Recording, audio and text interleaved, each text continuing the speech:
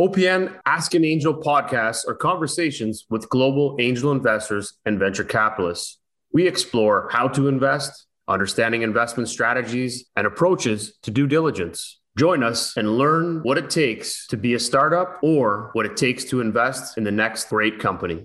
Welcome. We're super excited to have you join our Ask an Angel. We might have to change that name because we've been interviewing angels and VCs all over the world, but we just call everybody angels. So maybe we'll just stick it with that, and we won't tell what an angel is. We'll just say that all good people. Welcome. And the best way to start is if you could share a little bit about your background, kind of your journey, what you've been up to, and where you are today. For sure. And then the only other ask is if you can share one thing about you that nobody would know. All right, let's go. I'm from just outside Toronto, Canadian. Grew up in Ancaster, just outside Hamilton. Sort of in the early stages of going 20s and 30s. Serial entrepreneur, a bunch of different verticals, everything from hospitality to some land development projects to my dad was a huge environmental scientist and helping out on some clean tech initiatives, and really in love with entrepreneurship. I applied for a renewable energy permit here in Ontario on a what I thought was going to be a land development project, and was awarded one of the Green Energy Act renewable energy permits. Was very surprised. I would love to say it was, a whole bunch of planning and intelligence that led to that, but it was, a significant component was luck. And so I had to learn a lot about renewable energy and ended up developing one of the largest solar farms in Canada. I monetized that project or the development work to a Panasonic anchored private equity firm called Coronal Group. They were about a $750 million fund. And that was sort of, my first real exit, if you want to call it that, of significance. And it was pretty transformative from a personal, financial perspective. Gave me a bit of breathing room to sort of step back and think about what I wanted to do next. And so I actually went back to school and I did my master's degree in entrepreneurship.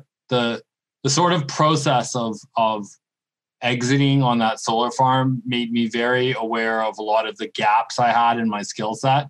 And I ended up being on the project kind of the de facto finance guy. And I use that term really, really sort of, that these are intentionally, quotation marks around it. I had no clue what I was doing. It was baptism by fire. I stepped into my first meeting, or one of my first meetings, to finance the project. And they were discussing, some guy was discussing with me the terms of debt surrounding the project. And he was talking about LIBOR. And I literally thought LIBOR was a guy. And so I went home and was Googling, who is this LIBOR guy? And it was okay, that's the London Interbank Exchange Rate. Okay. And it was very humbling, the process. So anyways, I went back to school and thought it was a great chance to fill in some gaps. And so I focused on venture finance within a master's degree in entrepreneurship. And so coming out the other side of that, the gentleman who was running, the managing partner at Coronal, who bought my solar farm, he did really well at Coronal and sort of transitioned off and had been investing on his own as an angel, and thought it was time to sort of take it to the next level and start his own fund. And when he was looking back along his journey, he was sort of looking for people who he got along well with and respected, and amazingly asked me to come join him. And that was sort of the genesis of my joining Checkmate Capital. And so for the past 2 years, I moved from entrepreneurship to the dark side of venture finance. And I've been working with Checkmate Capital as a partner, put my own money in, and off we go. And so, we're sort of somewhere between a family office and a venture capital fund. We do take investment, but we also are definitely, unlike a venture capital fund, we use mostly our own money. We have a few different verticals that we invest in. Everything, I guess we're just a group of guys that got together and really love supporting entrepreneurs. And so if you can convince the guy something's good, we'll invest in it. But that seems to fall along our personal interests. And so everyone on the team is interested in I think we all have big hearts. So we tend to invest in things that help people, like health and healthcare and health tech, biocide, drugs that have the potential to change people's lives in a positive way. But we also have sort of this renewable sustainability lens where we like ag tech, we like waste to energy, waste to resource. We tend to take a view that things that are being thrown away are cheap to get, and if you can turn them into something of high value, then that's a great business model. And that sort of seems to be the lens, personal lens, and I guess Checkmate's lens around our sort of investment thesis. And I've been rambling. That's sort of my background and what got me to where I am today.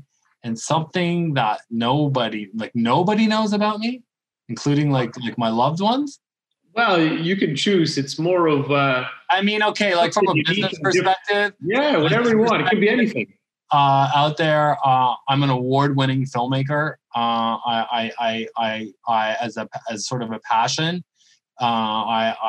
In that time after I sold the solar farm, I have a love for visual storytelling, and I made 3 award-winning documentaries around themes that resonate with me. One was a documentary about mangrove forests, which is a really important ecosystem people don't know about, and a couple about animal-assisted therapy, where they're using animals to help people facing profound physical and psychological challenges.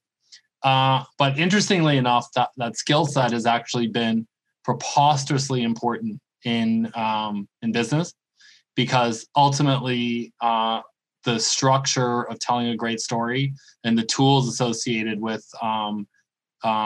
crafting a compelling narrative apply all through business. Every time you're pitching, every time you're trying to talk to an investor or market your product, ultimately it boils down to the same principles of storytelling. And so it's been a very transferable skill set, if you want to call it that. That would be huge. Just being able to take something and build a narrative around it, and then going out into the world and everybody's coming to you with the narrative of something that they're trying to sell, and you're looking at it going, maybe we got to change that a little bit. And the myth is that it's an art that only creatives have access to. And the truth is that it's highly technical. There are standard structures and approaches that you can learn and you can develop and you can cultivate and you get better at. You don't have to just say, oh, you're born a storyteller. Some people have an aptitude for it, like everything, but the skill sets associated with being a great storyteller are absolutely learnable. So, that's and something that I continue to try and cultivate as far as a craft. And it's something that continues to benefit me, even if I'm not making films. No, that's awesome. Yeah, I feel the same way. It's for me, it's really all about telling a great story to get people interested, understanding what you're trying to do. And that's kind of how we help, right? We're that in between accelerators, incubators, and funding. And we really try to get you to understand what you're selling. Because a lot of the time people just don't understand it. They think it's just selling a widget. This is what I do. But there's a lot more to it. And then tying that story into all the other aspects of your business makes a big difference. And having that creative mind, it's not about coming up with the most clever ad. That's not what a creative mind does. It's coming up with, like you said, that technical aspect and being able to really hone in on the real problem and the real focus and pull that out. Mapping out your customer journey and understanding which hurdles you're trying to overcome with your marketing materials, and then using those highly technical things to then, have some fun, come up with something clever. But the process of getting there, 90% of it is non-creative. 90% of it is just super technical. And that I think is a lot of people who are skilled at it, they hide that. They don't want you to know that 90% of what they do and is so valuable can be learned, but it can be. Well, eventually I think it becomes almost like I guess in a way it's processable. Like it's kind of like a 10-step thing that you're going to go through each time. And if you can get yourself into that mindset, sure, you can do that. It's like a golf swing. If I stand there and go to hit the ball and I go through the tilt my head, put my shoulder back, push my butt out, then I got to do this, and then I'm going to shoot. Sure, every time you can do that, but that doesn't mean you're going outside the box. You're not thinking things, and that comes from time, experience, and being through the crux of life. Yeah. So that's pretty amazing. And I love the idea on that you've had 3. I want to watch these. I'm going to go through them. The Mangrove one, I believe I actually have seen it, and I'm going to double check when I go into it. If is it online? Yeah, they're online. I'll send them to you. Yeah, I think I may have seen the one because it sounds very familiar. Okay. And it's only because I watch so much stuff. It's not funny, but I'm a big fan of good content. So I may have checked that one out already. But either way, I'm excited to see them. I feel like I wrote a screenplay 4 or 5 years ago with a writer, and she was phenomenal. And if you're ever looking for a great writer, I should introduce to her. But we wrote one and we pitched it around for a while. And then different versions of it started coming out. But we're, so it was, it's still out there. It's still pretty cool. Like eventually one day I'll put some time back into it. But we enjoyed ourselves whipping through that. It was very, I guess when you're learning something you've never done before, when it comes to writing a play or doing something, you're challenging yourself. It was pretty exciting. It was a lot of fun. I can imagine. For sure. So just to take a step back to, and I really love the fact of when you sold your company, one thing that always comes about and people always ask, like, what did you go through? How did you figure this out? How did you know when it was time to sell? Yeah. What were those things that really drove you to doing this, and why? What made you actually decide that it was time to move forward and like you said, enjoy what you had built and the outcome of it? What got you to do that? Yeah, perfect. Teetering on bankruptcy. I'm sure that's not the answer. So much stress, way too much debt, personal debt, and personal guarantees, and I was done with it. Oh, really? I went through the textbook definition of the founder's dilemma. I don't know if you're familiar with it. Noel Wasserman from Harvard University essentially studied entrepreneurship, and he realized that the data shows that a couple things. Data shows a couple things. One, upon first receipt of external capital, like 66% of founders will no longer be control of their company within 3 years. 2, if you look at companies as a firm, as an enterprise, and you look at their sort of, valuation, enterprise value, companies where the founder is still in control of the company, generally speaking, are worth less in 5 years, as opposed to. And so,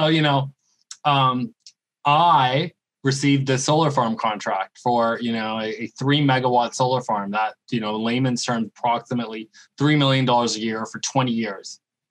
$60 million. I wanted every cent of it, and I wanted to be in control. So I tried to finagle my way through this project to maintain as much control as possible. So I gave up no equity and, one or two partners, et cetera, et cetera, et cetera. And, all of the assumptions I made about being able to drive this forward were incorrect. The permitting took longer than I thought it would. The costs were more expensive than I thought they would be. The curveballs that got thrown at me in terms of litigation and whatnot. It got really, really, really challenging. And so the dream of retained ownership fell apart. Yeah. But then, I switched gears and decided, okay, fine. The best way to monetize all this work is to sell it. And it turned out being really great. It turned out to be amazing. But I can say that more challenging than the financial pivot, if you want to call it pivot, was the fact that the personal sense of failure that I had represented to so many people that this was my project. I was going to take it all the way and own this thing for 20 years. And I was going to be the first non-institutional solar farm owner. Like everyone else that was doing this was big companies. And I was a guy. And it's like, wow, I'm going to do this. And I told so many people I'd had the perfect plan. And so to then go back to those same people and say, hey, it didn't work out. that personal sense of failure was more profound.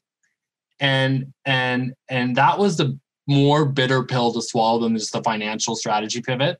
But I did, and I had to. And the process and everything now in retrospect, I'm so thankful for. I gained more, have learned more than I ever would have just if everything had went perfectly and smooth. I think I'm a better person for the way it transpired. But I would love to say I was the architect of some, phenomenally well-crafted exit strategy. No, I had tried so many times to become the king and realized that I couldn't be the king, but I could make some money and let someone else, own the project. And so that was sort of the path, tumultuous path to exit. Which isn't a bad thing. So the thing is that you realized it. Whereas a lot of people may have taken more debt on and more problems and been sued or whatever and not been able to produce the outcome. So what was that? You laugh at the people that had gold fever during the gold rush till you're in it. And then you start to go, oh. Yeah, this is why my uncle didn't come here. This is crazy. Yeah. So what was what part made you change though? Did you wake up one morning and just say, I'm tired, I don't want to do this? Or was it like staged events that occurred and you were like, okay, I really can't execute this and I got to do this? It's a culmination of, multiple things stacking on top of each other. And, you wake up every day and you're excited to work on something. It's your dream project. And then at a certain point you go, wow, I'm not happy. Like, this isn't a dream anymore. This is actually a source of unhappiness as opposed to happiness. And at that point, it's like, well, why are you doing this every day? Why am I getting up fighting over this thing every day? It's not even making me happy anymore. So, I think one of the other cool things that came out of it is that I negotiated a pretty interesting agreement so that there's some retained performance benefit. So I kind of stay involved with the project for the rest of its life. And even though it's not in any capacity an owner, but I can still go up there and look at it. And, 100 acres covered in solar panels. I helped make it and I'm proud. It's amazing. I'm really proud of what I achieved. So, you accomplished something that's huge and what everybody would want to accomplish. You were able to do that. I mean, just building a company, building a big contract and selling it. But you came up with all of that, regardless of the pitfalls and the roller coaster ride that you went on. You still were able to make that determination move forward. I would argue that almost any business person probably sugarcoats a lot of the elements of challenge and often either intentionally, so either consciously or subconsciously discredits the amount of luck that's involved in any successful venture. A lot of things have to align for something to be successful beyond just a good idea. And to the credit of so many entrepreneurs out there who have great ideas, it's not always that you didn't have a good idea that something didn't pan out. There's also a lot of luck that has to align. I define luck as when skill meets opportunity. So as long as you're continuing to work on your skills and being open to opportunity, absolutely, you will be quote unquote luckier and a luckier person, but it's ultimately variables that are external to your control that have a lot to do with the success of a venture. And, one of in the business world, there was sort of a switch from the SWOT analysis of companies, strengths, weaknesses, opportunities, and threats, to something called Porter's 5 Forces, which is the preferred framework now. And Porter's 5 Forces is sort of the acknowledgement of the fact that when you look at strengths, weaknesses, opportunities, and threats, you're really inward looking.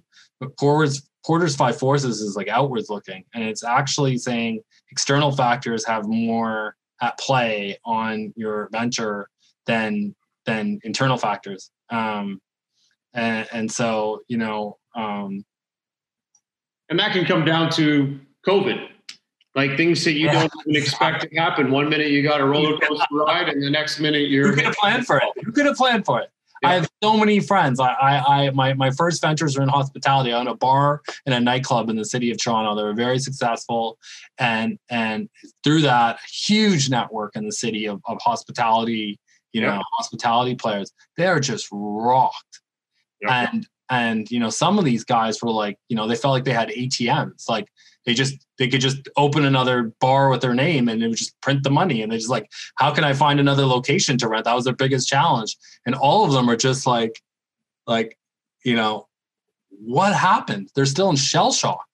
And then tangential, like to that industry, people in, events, or people in, people that provide technology and equipment for events. They're all rocked right now. Yep, and there's no possible way they could have, anticipated what's happening.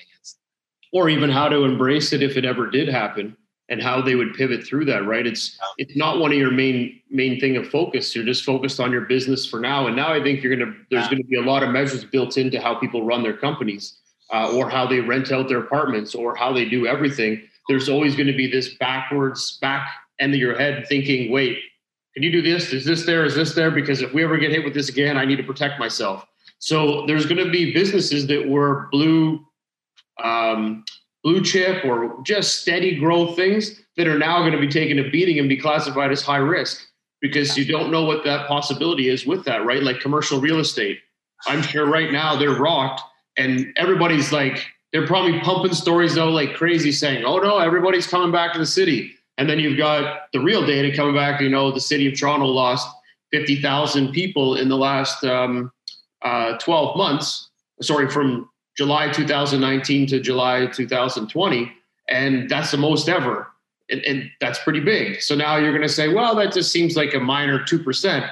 Well, now put COVID in there, and now you're going to have a bigger change. You're not going to get taxes. So there's cascades everywhere, right?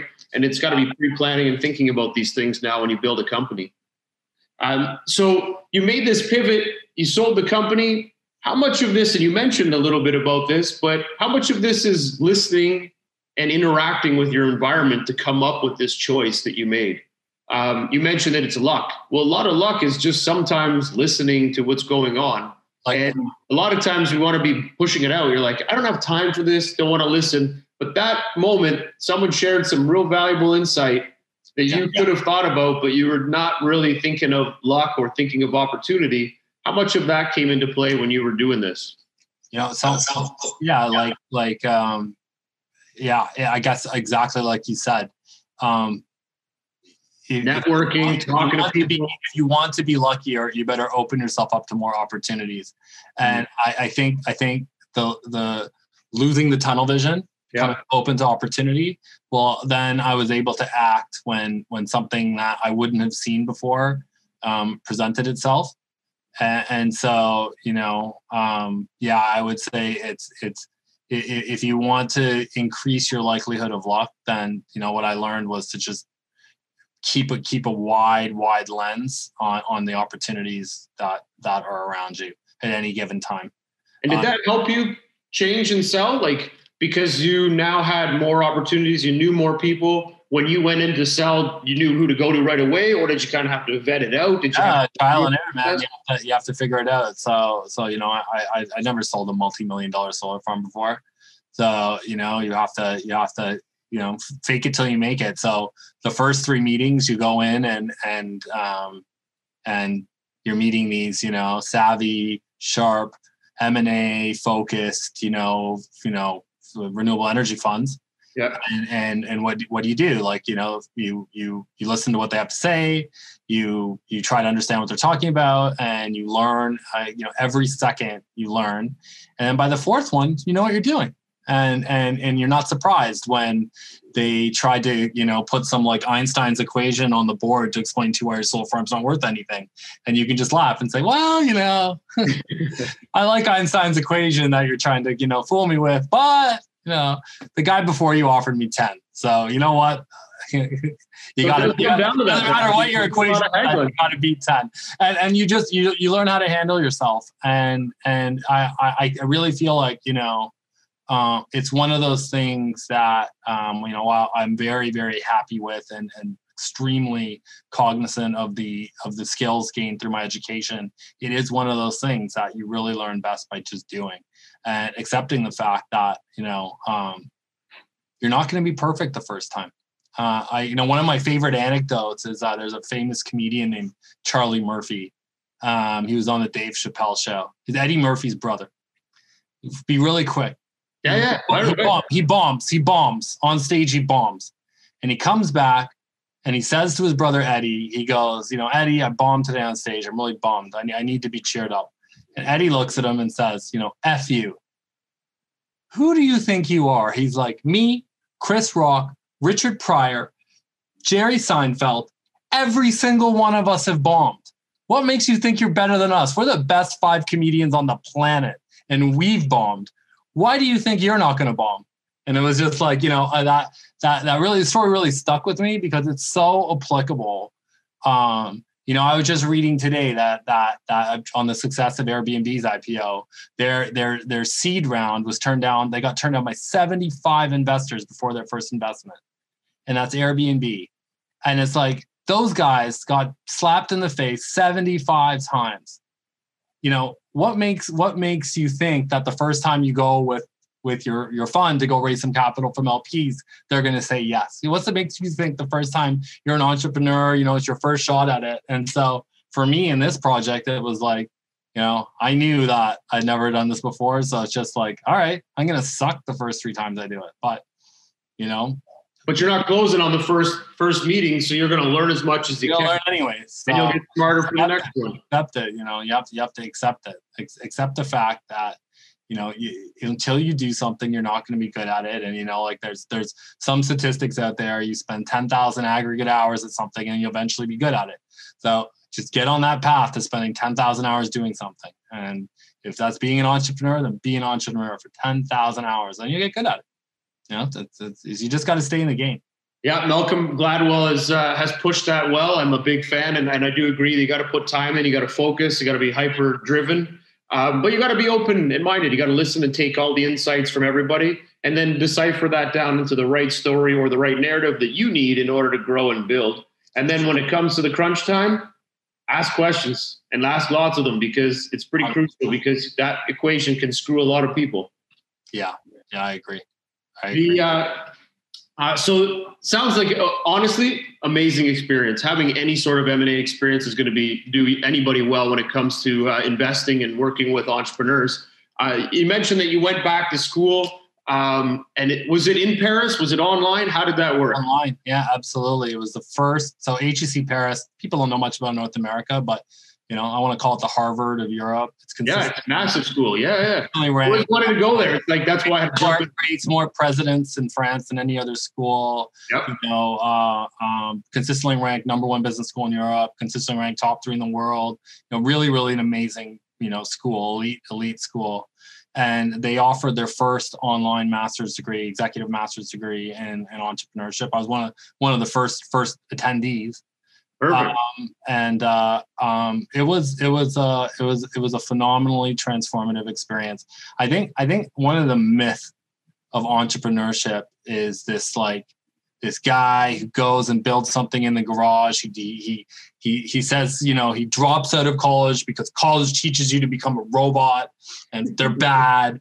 And you go and you be an entrepreneur in the face of school. And the truth is that much like Silicon Valley in its approaches has disrupted quote unquote entrepreneurship, the top academies and the top schools in the world, and now even down to all schools in the world, I would say, they have sort of assembled and consolidated all of the most powerful contemporary frameworks associated with trying to get a really customer-centric product out into market, how to actually apply tools and methods that increase the likelihood of success of entrepreneurship.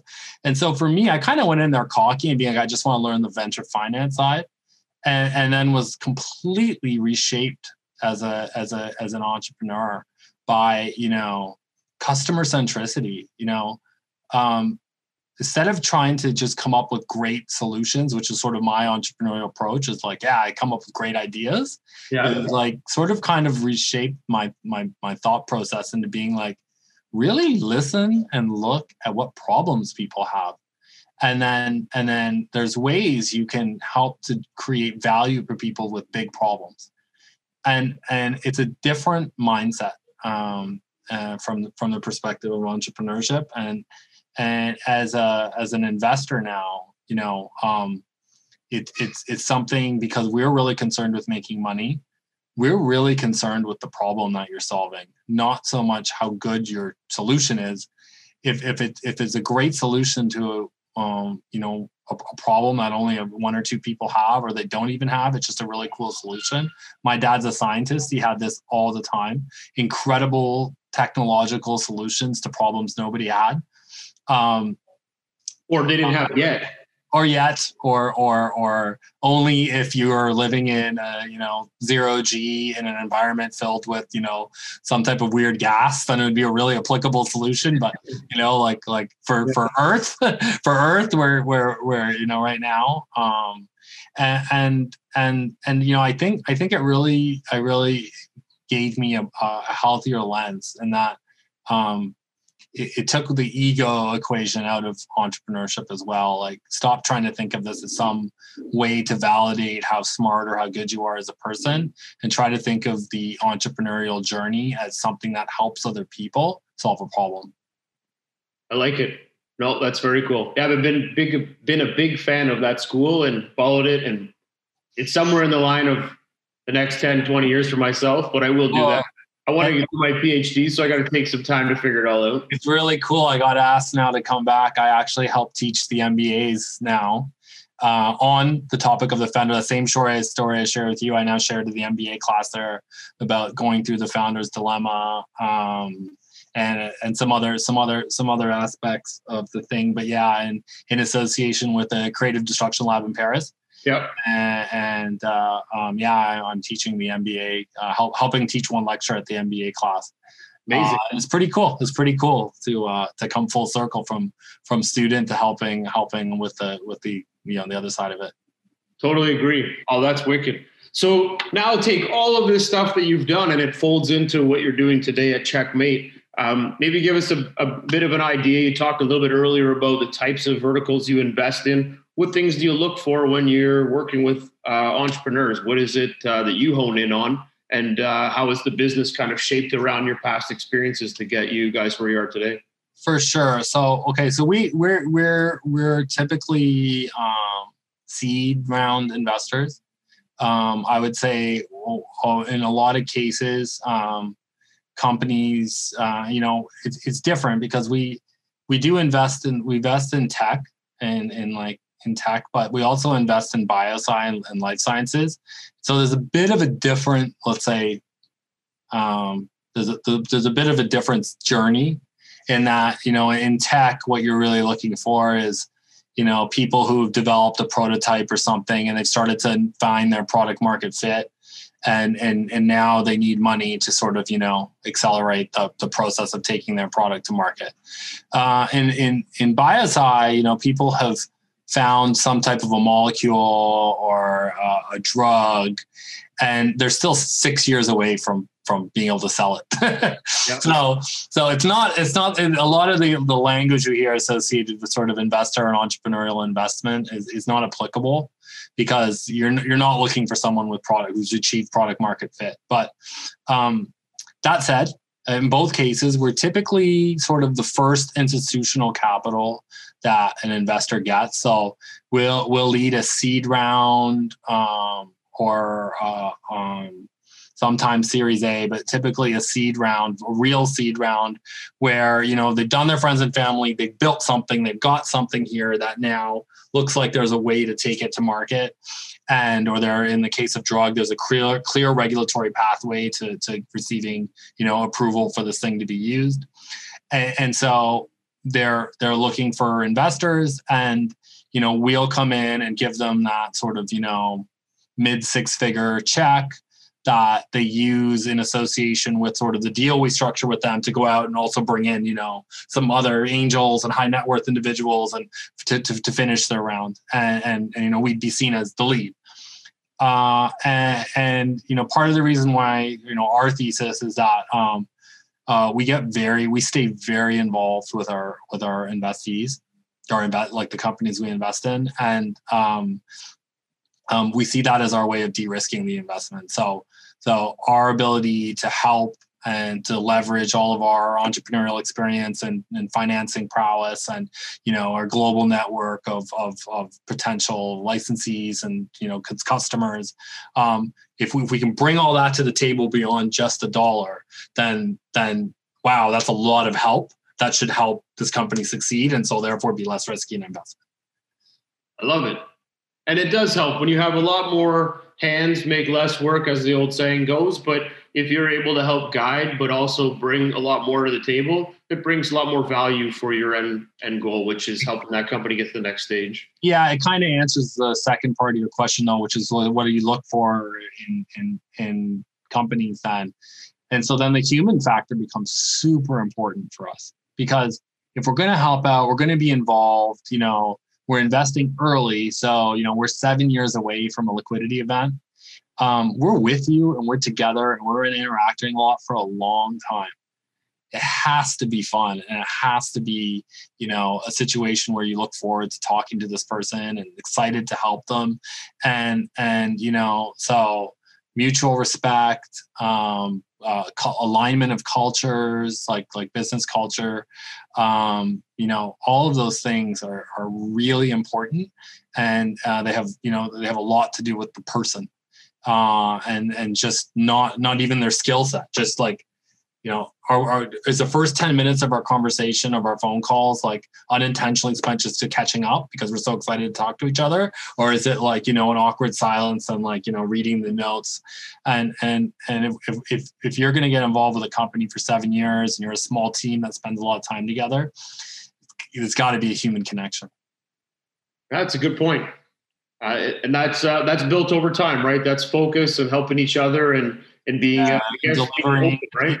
For us, it often starts right at the vetting stage, where we'll go and we'll typically, and when we begin diligence on a company, we'll ask them to go get some stuff for us. Like we want this, we want that, and do they deliver? Are they like?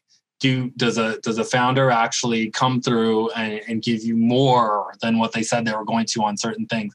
We have a Canadian company we invested in. I could shamelessly plug them because we love them, but first real Canadian investment is a group in Toronto called Lactiga, and we were their first institutional investor. And they have this incredible thing where they're taking the breast milk that's discarded from breast milk banks, and they've patented the way to isolate the most powerful antibodies. And these can be used to treat all sorts of illnesses that have really no treatment for.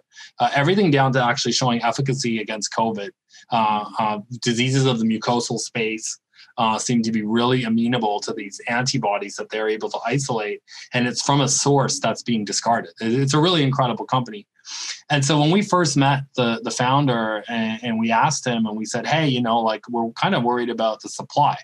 Will these breast milk banks go and be able to, can you talk to one of them and just have them document the fact they'll supply?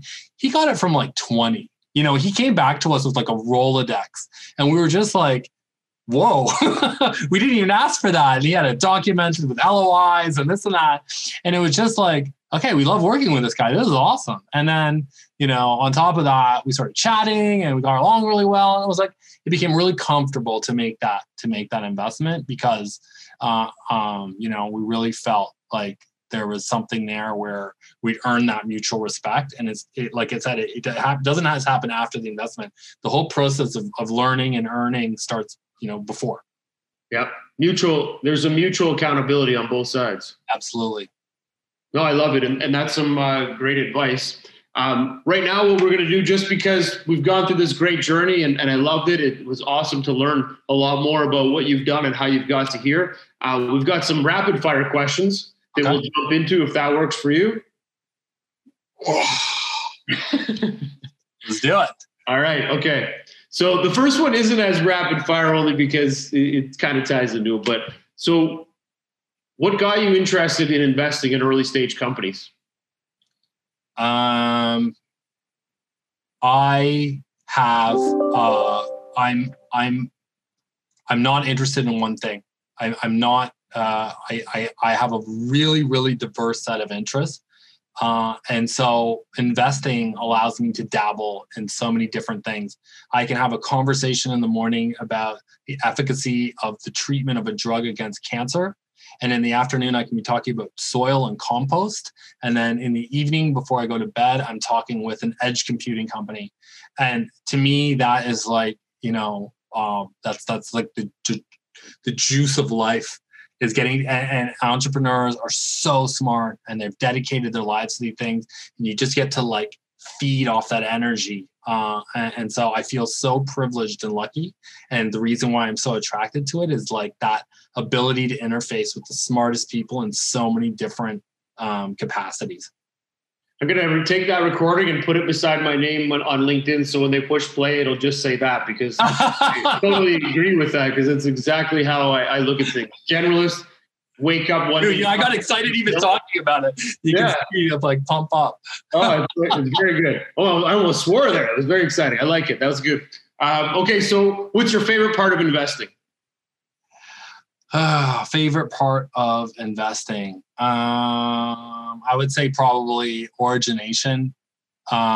Origination is awesome. So origination is the finding of opportunities.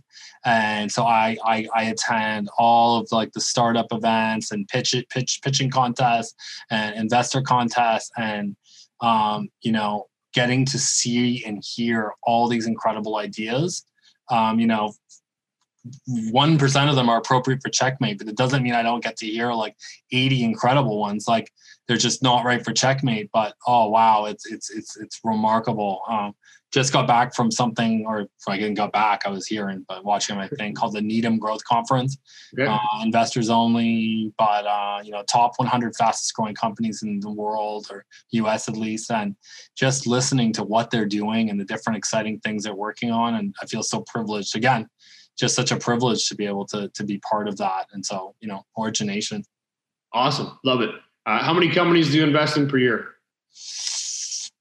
If we're doing everything right, I'd say maybe 10. Okay. You mentioned verticals, but you can share it again. The verticals you focus on?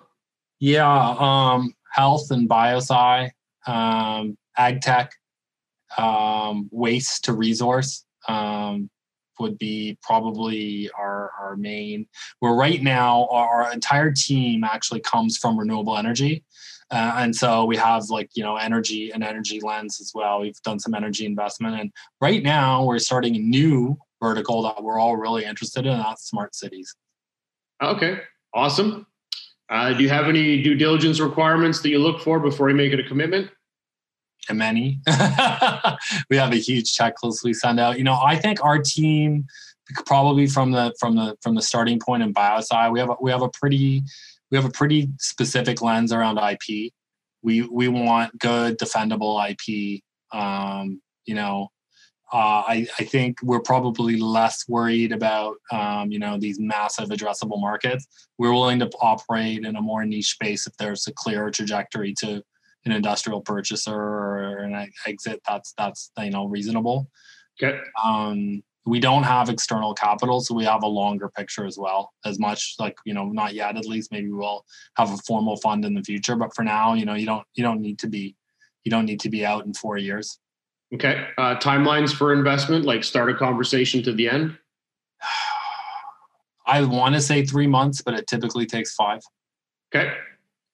You mentioned that you guys lead rounds, which is cool. Anything material-wise, like outside of material, the things that you really focus on when you're making an investment, the founder, the team? You mentioned IP, but is there something else that really is the nuts and bolts to the investment? Yeah, for us, we want some aspect of our network or our skill set to provide an unfair advantage to the founder. So for instance, a lot of our team comes from Panasonic and has big roots into that industry. Is there some way we really help you? Like, oh man, if we just landed this company as a client and this company, this would really fly. And it's like, oh, we happen to know those guys. Great. This is perfect. Let's throw you some money. And then once you're ready, we'll just walk you over to, Frank. That's the kind of circumstance we love, some way in which Checkmate or our network and affiliates just gives this company the edge. And I think that's sad for founders, because there's no way for you to know that, other than maybe researching us, but we love that synergy component.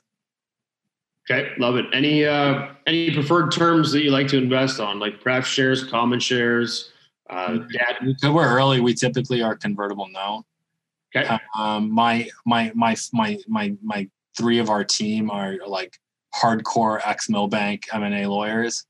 So, they have a sophistication with the documentation process that I get to sit back and let them work their magic. They can be pretty sophisticated with that stuff. But to be honest, convertible note is typically the form of investment we take. Okay. Do you do follow-up investments or take board seats? Okay. Yeah. Board seats. We've done follow on all the way up to pipe. Okay. We've gone the full way, series, seed to series X, and then pipe. Perfect. Do you lead rounds? Yes. Sorry, wrong question. I'm looking at the wrong one here. Do you take board seats? Yeah, it's almost non-negotiable. Okay. If we're not the lead, or we're not thing, but again, because of the synergistic relationship with our investments, so we're a lot more than just a cash investor, it's typically welcomed. Okay. No, it makes sense. Yeah. And totally needed when you guys are trying to be close to the business to help them out. Yeah. Okay. So we're going to jump into probably one last question, then we're going to get to some quick personal questions. All right. The last question is, there's always a heartfelt story where you had an entrepreneur where she or he basically came from almost losing it all to just COVID hit and they just took off like a rocket ship. Do you have any kind of stories? And you can name names if you want. It's totally up to you. But just something that really blew your mind and it could be a hard story that people just won't be able to understand, but it could be anything. It's just something that comes to mind around what it takes to be an entrepreneur and how tough it is or how great it can be if you overcome the toughness. How great it can be. It's always hard. I think the one little mantra I'm sticking to right now these days, as I stall to answer the question, is like, you can be overweight or you can exercise. Both are hard. Choose your heart. You can have a failed marriage or you can be alone. Both are really hard. Choose your heart. You can have a successful marriage or you can have a failed marriage. Both are hard. Choose your heart. You can be an entrepreneur or you can go to work at an office. Both are hard. Choose your heart. It's choice. And people who choose to go on the entrepreneurial journey, they're making a choice, and it's hard. But if you're the kind of person who wants to be an entrepreneur, typically it's really hard not to be. So you pick your heart. Both are going to be hard. And we've had founders. I'm not going to go into specifics of which company, but we've had founders lose loved ones. Lose their spouse and have to continue on. And then, the entrepreneurial journey is providing them that sense of meaning and fulfillment that, before, maybe only that person provided. And, that's been beautiful to see. And at the same time, I've seen the dedication to, or the need for entrepreneurship to, really, really have bad impact. And people stay with an entrepreneurial journey when, maybe not the right decision to make. And so I wish some of the mythology of entrepreneurship was removed, because it's challenging and it's hard and it's just a choice. And there's lots of great choices you can make. Often, I don't want to take up too much time, but even with funding, like I'm an investor, a venture capital investor, very specific type of investment. And often entrepreneurs confuse investment with validation of an idea because we're like seed and early stage investors. That first time you land an angel, wow, it means I have a great product. The only thing that makes your product great is the market, if they choose to buy it. That's the only real validation of your product from a commercial perspective. And so the trap entrepreneurs fall into where they care more about getting venture capital investment than they do about launching a successful product. For so many entrepreneurs I see, they come and tap me on the shoulder and ask about funding. I'm like, you're not even right for venture capital. Like this is a lifestyle business. And then there's some like judgment associated with that. Lifestyle businesses are the best if you can find them. Don't have a VC sitting on your head. The guys I know that drive Ferraris and Lamborghinis, they all have lifestyle businesses. They own like auto body shops, or they have like some like thing. And, they live in mansions and they drive Ferraris, and there's no judgment about lifestyle businesses. They just don't follow the trajectory required for venture capitalists to make money. Yep. That's fine. It's totally fine. You get loans, you bootstrap, you make a business. It does great. And it's great because people want to buy the product it makes or the service it sells. No, I love it. And that was very well said. I agree. So now we're going to jump. And the reason why I agree with that is because people have not dived into all of these components enough to understand each piece of it. So they have to leverage and utilize some measure to feel that they've got a win. And then they use that to keep building their next steps. They just need to shift around what that win looks like. And the win doesn't always have to be around venture capital or getting wins from the angels. It has to be wins that I got from my clients and that I've got product market fit. And then I'm going to be able to get those other wins. Those should be intrinsic value that gets added in after, because when you build something great, the VCs are going to find you. Yeah, absolutely. Or you got margin already and you don't need VCs. Hey, wait a second. It will be out of a job. Back into the business. And yeah. Exactly. All right. Well, we're almost at the end. It's been fantastic. So we've got 3 questions. Okay. Your favorite movie? Ooh. Ponette. French film about a little girl who loses her mother in a car accident. Unbelievable. It changed my perspective on film. What's it called? Ponette. Net. Just a stunningly beautiful film. And which character would you play in the movie? In that movie? Oh, yeah. Well, which character represents you? Like, what character would you? The little girl has a best friend, but they're like, it's a very funny friendship. But his name is Mateus, and I would be Mateus in the film, like a minor side character. Awesome. No, perfect. All right. I was just going to start with your favorite sports team, then get into these, but it came out faster because of you're in movies. I got so excited. I was like, movie question first, but what's your favorite sports team? Raptors are it. There is no other team. The Raptors. All right. I love it. Well, I do these questions because I learned from one of the startups that we work with. I listen to their podcast and they interview. They have a couple of different ones, but the main one is that they interview sports celebrities in basketball and whatnot. But they also have one where they interview the moms of basketball players. And it's really awesome because they get to learn so much about the individual that you wouldn't have got just by talking to him. Or in the case of the basketball, they do women's basketball too, which is phenomenal.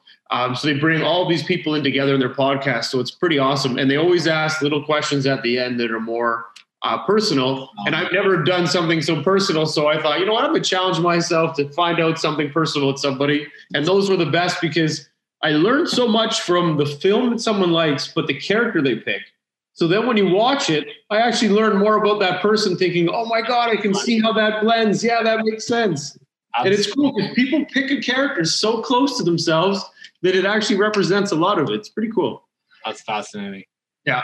So I want to say, Donnie, one, I'm so glad we got to finally do the interview. And I'm glad that we've been chatting this over this whole period of time and learning a little bit more and seeing all the things that you're doing. And you're doing awesome stuff in the ecosystem. I'm going to follow up with you after all of this because I'd love to continue chatting and picking brain and sharing some of the stuff we're doing and seeing where that may tie in with yourself.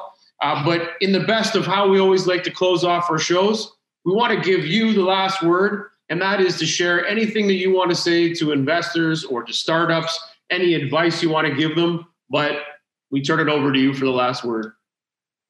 Oh my goodness. Right now, at this time and this day and age, I just want to wish everyone health, happiness, and success. The top of that just being health. I spend every morning, I wake up and I have a lot of gratitude for being in a circumstance where, I'm not worried about my health, but I worry about everyone all the time right now, and my fellow Canadians and my fellow humans. All I do is just want to, if I could take a moment to anyone who's listening and sincerely wish you good health in the next little bit, that for me is enough. Awesome. Well, I appreciate it, man. Fantastic. Thank you so much. You did a phenomenal job, as I always do. Took lots of notes. Right, man. Thank you so much. Really appreciate it. Love what you're doing. Love your support for the community. It's so needed. And, look forward to our next conversation. You bet. I'll book out something for you. But in the meantime, keep it up, man. You're doing awesome. And thank you very much for your time. You too, man. Cheers. Yeah. Well, that was awesome. And so many cool things just from the schooling, the types of investments they make. I love the fact that he's a Raptors fan, and I got to check out this Panay movie. That sounds really cool. And the film that he took his film learning to tie that into creativity around helping startups and what he wants to invest in. So, and I like some of the stats he threw out about the 66% of companies that receive funding will be taken over because they won't operate. And maybe there's a way to change that so that entrepreneurs will stay just as hungry as they did when they start. And then looking at this Porter's 5 Forces, very cool. Either way, Donnie, fantastic. Thank you very much for your time. Thanks, everybody, for joining us.